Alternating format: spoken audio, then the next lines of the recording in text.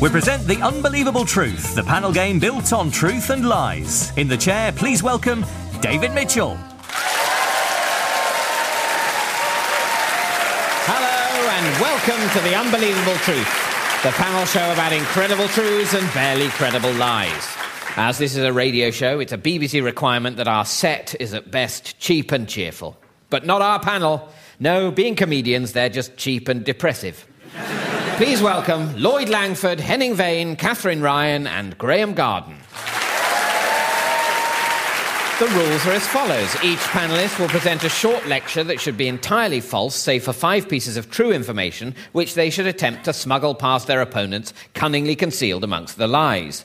Points are scored by truths that go unnoticed, while other panellists can win points if they spot a truth, or lose points if they mistake a lie for a truth. We'll begin with Henning Vane. Henning is a German who loves all things British. In fact, he's just finished reading Brideshead Revisited. So, for you, Mr. Vane, the war is over. Very topical, well done. Henning's aim is to challenge our lazy cultural assumptions about Germany, something he's doing with ruthless efficiency.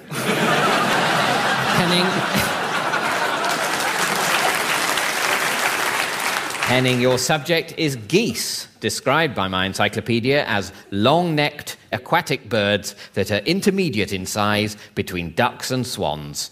Off you go, Henning. Fingers on buzzers, everyone else. Geese are hard as nails.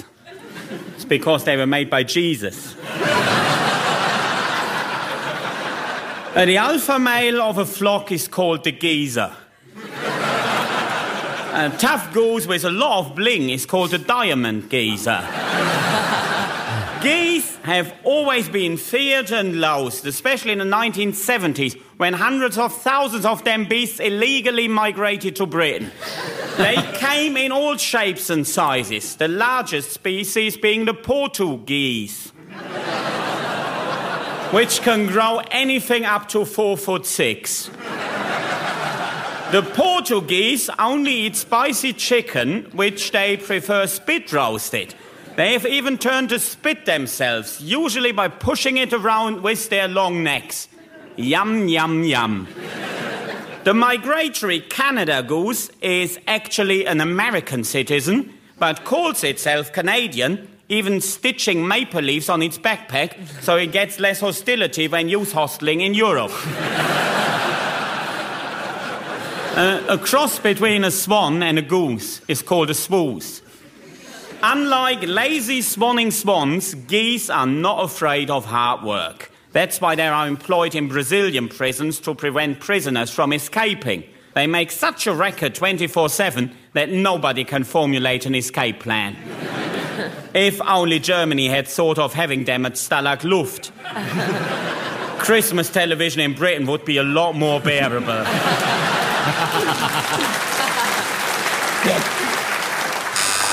Catherine. There's just been a lot of lies, so maybe it was true that they use geese to alert when prisoners try to escape. You're right. That's absolutely true. Well done.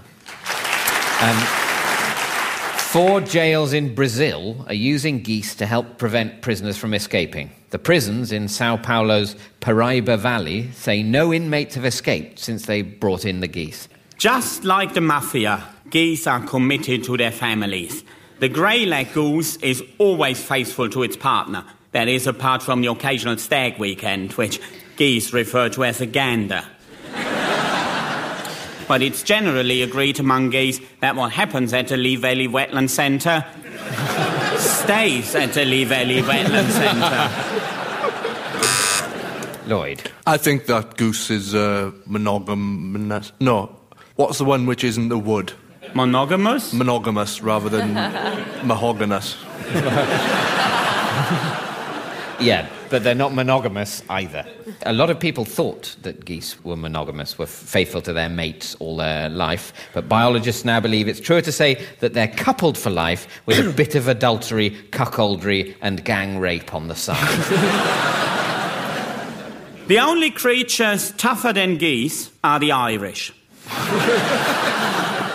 In Ireland, chimneys were traditionally cleaned by tying a rope round a goose's legs and pulling it up the chimney. where the flapping of its wings would dislodge the soot.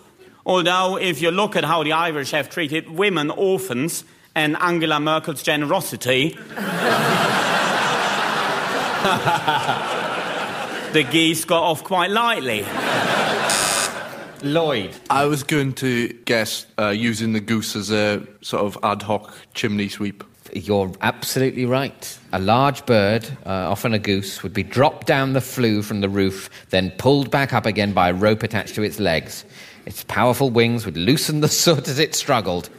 The blacker the bird, the cleaner the chimney. Apparently the rule. They also used ducks, chickens and turkeys for the same purpose. And I've got a new phrase. The blacker the bird, the cleaner the chimney.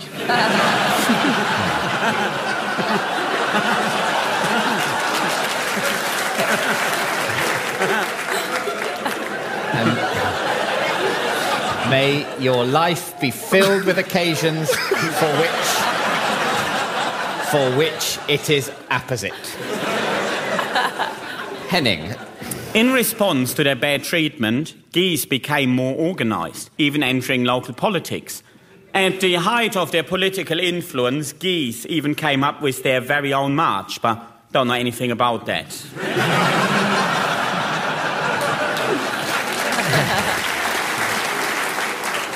Only that they were doing it in Britain long before others made it famous. Thank you. Graham. Henning wishes us to believe that we were marching like geese before anybody else in Britain. But it's certainly true that he wishes us to believe that. I'll take a point.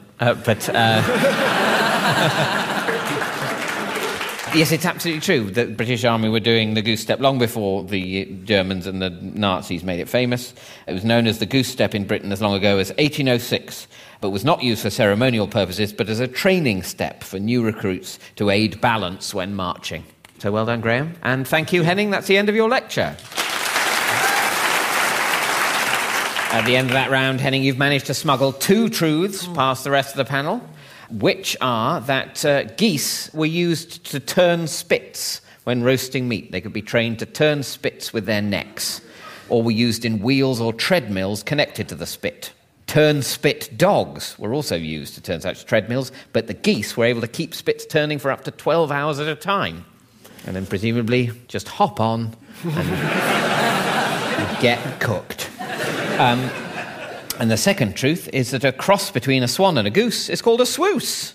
And that means, Henning, you've scored 2 points. Henry VIII's lavatory seat was stuffed with goose down, while the porcelain was routinely cleaned with an unfortunate toilet duck. According to experts, male geese sometimes display homosexual tendencies, most noticeably when they're thrown bits of bread in the park and insist on dipping them in olive oil and balsamic vinegar. OK, we turn now to Catherine Ryan. Catherine is a Canadian comic who once took part in the Amused Moose Laugh-Off competition. That was in London, where the Amused Moose is a comedy club, not in Canada, where it's a kind of elk that's just spotted a double meaning in the word beaver. Catherine was once a waitress at a Hooters restaurant, which, I should make clear in these days of food contamination, is a play on the US slang for breasts, not a reference to traces of owl meat in their chicken wings. Your subject, Catherine, is horses, herbivorous quadrupeds with flowing manes and tails used for riding, racing and transporting heavy loads. Off you go, Catherine. Most people will be familiar with the horse as a 16th century cold-blooded land mammal incapable of thought, which is exclusively ridden by drunken cowboys. These striking similarities to glamour model Jordan are what make her a massive horse enthusiast. Jordan is so close to her youngest horse, Mimi Superbling, that she's arranged animal acting lessons for the animal, who is said to have dreams of stardom. Lloyd. There's definitely some sort of horse-related fact in there connected to Jordan. I think maybe she has organised acting lessons for her horse. No. Immediately following the discovery of horse meat in Tesco burgers, DEFRA ordered farmers to put condoms on any stallion kept in a mixed paddock with cows to prevent further contamination. I really believe they never said horse meat. They said horse DNA. And to me, DNA could be that. You're the CSI. Yeah, like a cow fell in love with a horse, and the horse was with the cow. All right. There are a lot of horses who've fallen in love with cows. And just at the point when the relationship was consummated. Yeah. It's like suddenly, where is my darling? Oh, she's gone off to be in a lasagna.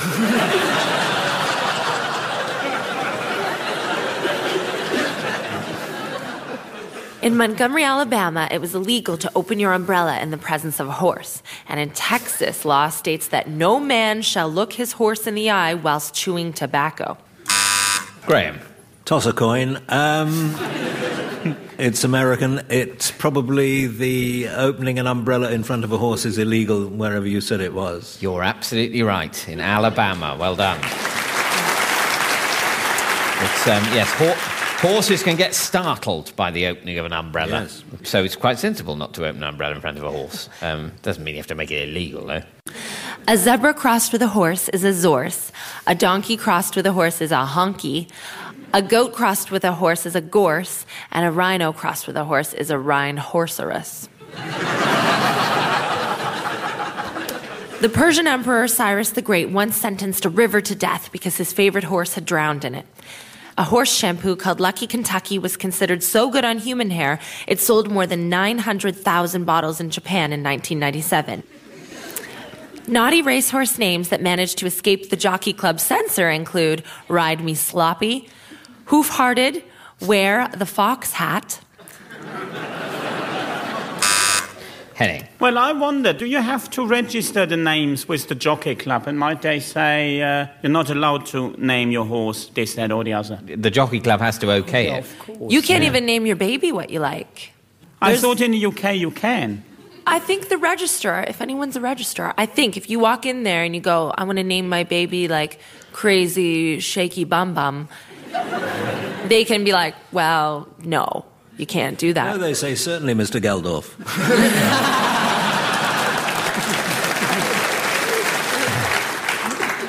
Well, the same does not go for racehorses. Graham. That being so, I think at least one of those names has been rejected by the Jockey Club, and I shall plump for Hoof-Hearted. You're absolutely right. Yes. Hoof-Hearted made it past the USA Jockey Club censors. In 2003, Wayne Rooney tried to get the names Hoof-Hearted and Norfolk in Chance past the censors of the British Racing Authority, but they were rejected. So there is a Hoof-Hearted in the American Jockey Club, but not in Britain. I think it is definitely true that trying to name a horse Norfolk in Chance is the best thing Wayne Rooney has ever done. Thank you, Catherine. And at the end of that round, Catherine, you've managed to smuggle 3 truths past the rest of the panel. And the first is that a zebra crossed with a horse is called a zorse. Oh. Zorses look more like horses than zebras, but have stripes and are resistant to certain horse diseases. I can't imagine anything that looks more like a zebra than a horse with stripes. But there we go. The second truth is that the Persian Emperor Cyrus the Great once sentenced a river to death because his favourite horse had drowned in it. And the third truth is that a horse shampoo called Lucky Kentucky was considered so good on human hair, it sold more than 900,000 bottles in Japan in 1997. And that means, Catherine, you've scored 3 points. A zorse is a cross between a zebra and a horse. Hang on. Always stop at a zebra crossing.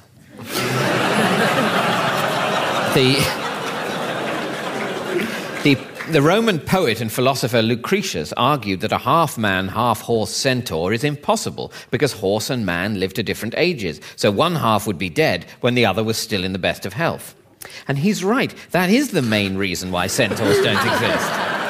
Next up is Graham Garden. When he was in the Goodies, Graham enjoyed pop success with songs like The Funky Gibbon, which many considered the most toe-curling thing to be seen on Top of the Pops in the 1970s. Until we learnt a bit more about the DJs. Graham, your subject is advertising, a form of public communication intended to draw attention to a product, service or event. Off you go, Graham. Among the well-known phrases that originated in ads are "no news is good news," which first appeared in a campaign showing how the Sun differs from other papers.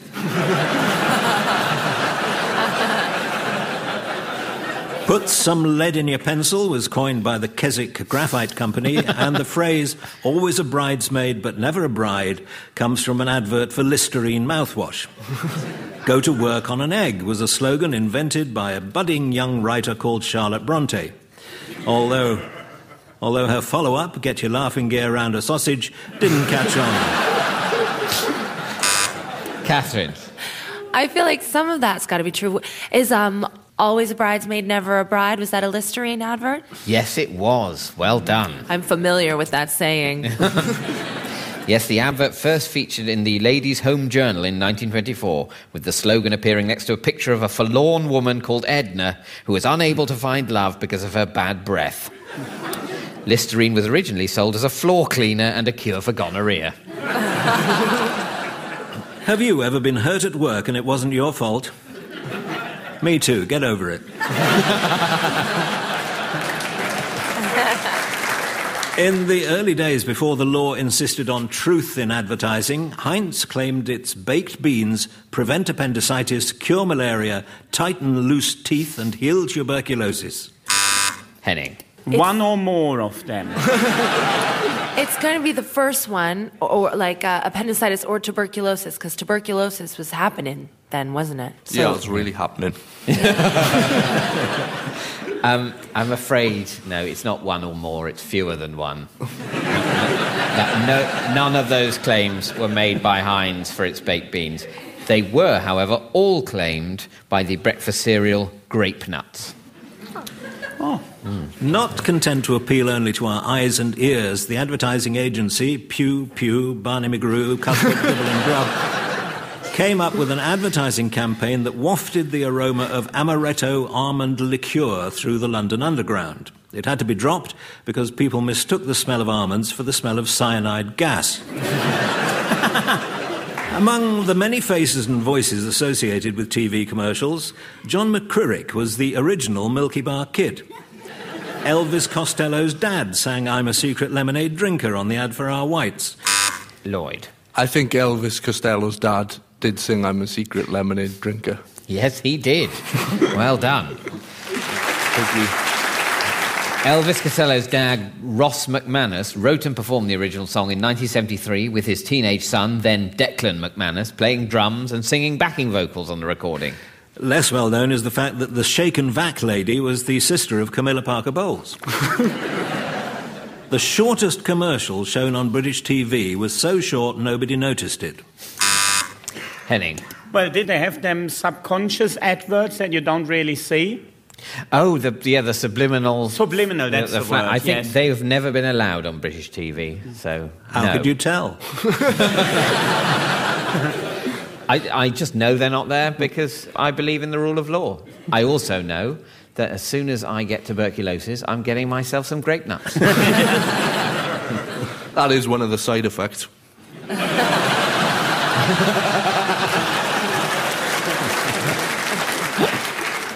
A Surrey council had to apologise for issuing thousands of leaflets advertising a concert by the Budapest Gypsy Symphony Orchestra with the words, "The only time you want to see 100 gypsies on your doorstep."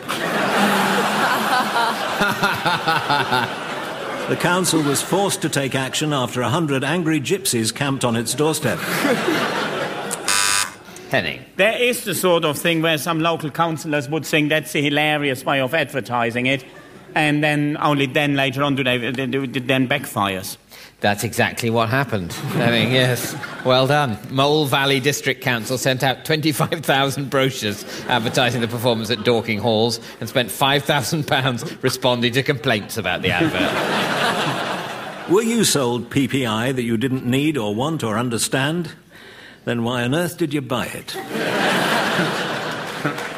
Bolton's Job Centre banned a company from advertising for a friendly catering manager, arguing that this would discriminate against unfriendly people. Catherine. Having been a waitress early on myself, I'd say that customer service is crazy over here, and you would not be able to advertise for a friendly catering manager. Where would you find one to start with? Yeah, I don't think you'd expect to get a friendly one. But no, that's absolutely true. Well done. Other words the Job Centre considered discriminatory were motivated and enthusiastic. After complaints to the Department of Work and Pensions, a spokeswoman said, "We do have guidelines of not using personality traits in adverts to ensure that there is no discrimination in the process. However, a member of staff may have been a bit overzealous." And I'm sure you could still say good sense of humour, because that is in every single British job advert, isn't it? You don't have to know what you're doing. The main thing is that you've got a good sense of humour, and that's the main quality. So, well, nothing will work, but we'll have a right old laugh. We're looking for a new chief executive with a healthy sense of the ridiculous. What do they have in Germany? Sackable offence. Thank you, Graham.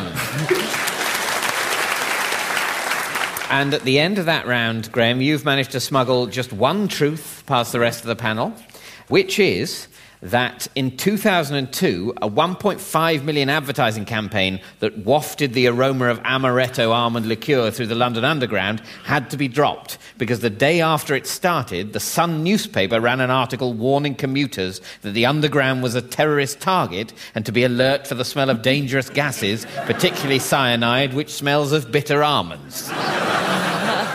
They really could not have timed that worse. It's such a very specific alcoholic drink as well. Yeah. Amaretto. It's usually the stuff you drink when you've run out of everything else. I can't imagine there'd be a massive rush on for amaretto. Yeah, no, exactly. You smell amaretto on the tube, you're either going to think it's a terrorist attack or a tramp has burped.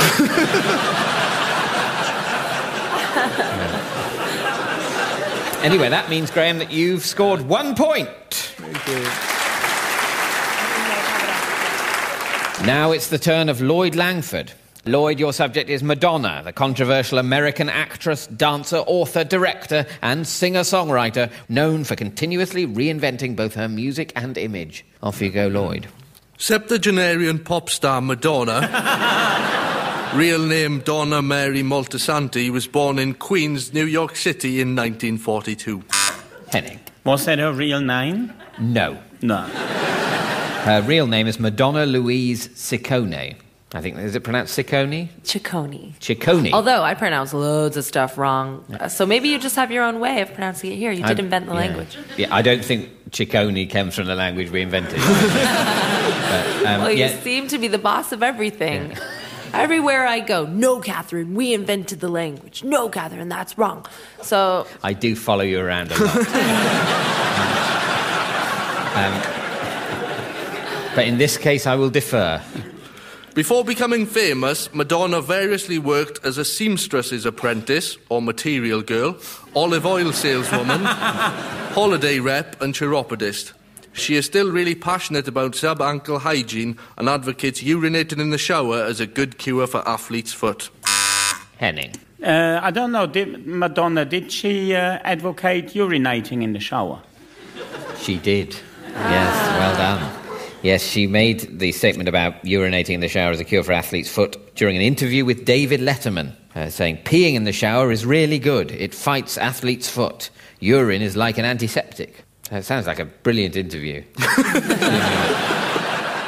Madonna has been romantically linked to Warren Clark, Shakin' Stevens, pick and mix magnate John Jellybean Benitez, Dean Saunders, Carlos the Jackal, and during a torrid weekend in Blackpool in 1988, both Barry and Paul Chuckle.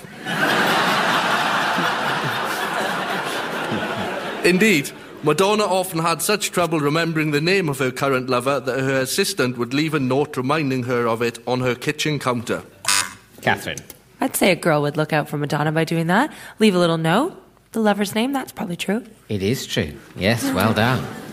So a classy system. Madge suffers from poptophobia, a fear of microwaves, brontophobia, a fear of thunder, phonacophobia, a fear of appearing in decent films, and mamzanophobia, a fear of wearing a normal-shaped brassiere. Catherine. Oh, I think she might be afraid of microwaves. A lot of people think it's bad for you. No, she's not afraid of microwaves. No. Just me then. Graham. I bet she's afraid of thunder. She is afraid of thunder. Well done. If you leave the microwave on with the door open, there's lightning. How do you do that, though? It won't go with the door. It needs to be broken and old. Right. Like Madonna. Madonna says that she gets an overpowering sexual thrill when she puts her finger into her own belly button, despite being repeatedly warned by her physician that if the knot became undone, then her bum would fall off. Thank you, Lloyd. And at the end of that round, Lloyd, you've managed to smuggle 2 truths past the rest of the panel, which are that Madonna was romantically linked to John Jellybean Benitez. The drummer, guitarist, songwriter and DJ also produced some of Madonna's early music, including Holiday. And the second truth is that Madonna says that she gets an overpowering sexual thrill when she puts her finger into her own belly button. In an interview with Spin magazine in 1985, she described how, when sticking her finger into her belly button, she would feel a nerve in the centre of my body shoot up my spine. If 100 belly buttons were lined up against a wall, I could definitely pick out which one was mine. This is known as navel fetishism or an umbilical dip fetish. And at the end of that round, Lloyd, you've scored 2 points.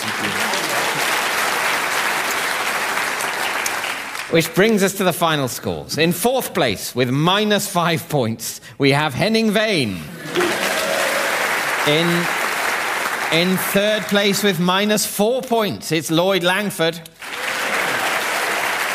In 2nd place with 1 point, it's Graham Garden. And in 1st place with an unassailable 6 points, it's this week's winner, Catherine Ryan. That's about it for this week. Goodbye. The Unbelievable Truth was devised by John Naismith and Graham Garden and featured David Mitchell in the chair with panellists Lloyd Langford, Catherine Ryan, Henning Wehn and Graham Garden. The chairman's script was written by Dan Gaster and Colin Swash and the producer was John Naismith. It was a random production for BBC Radio 4.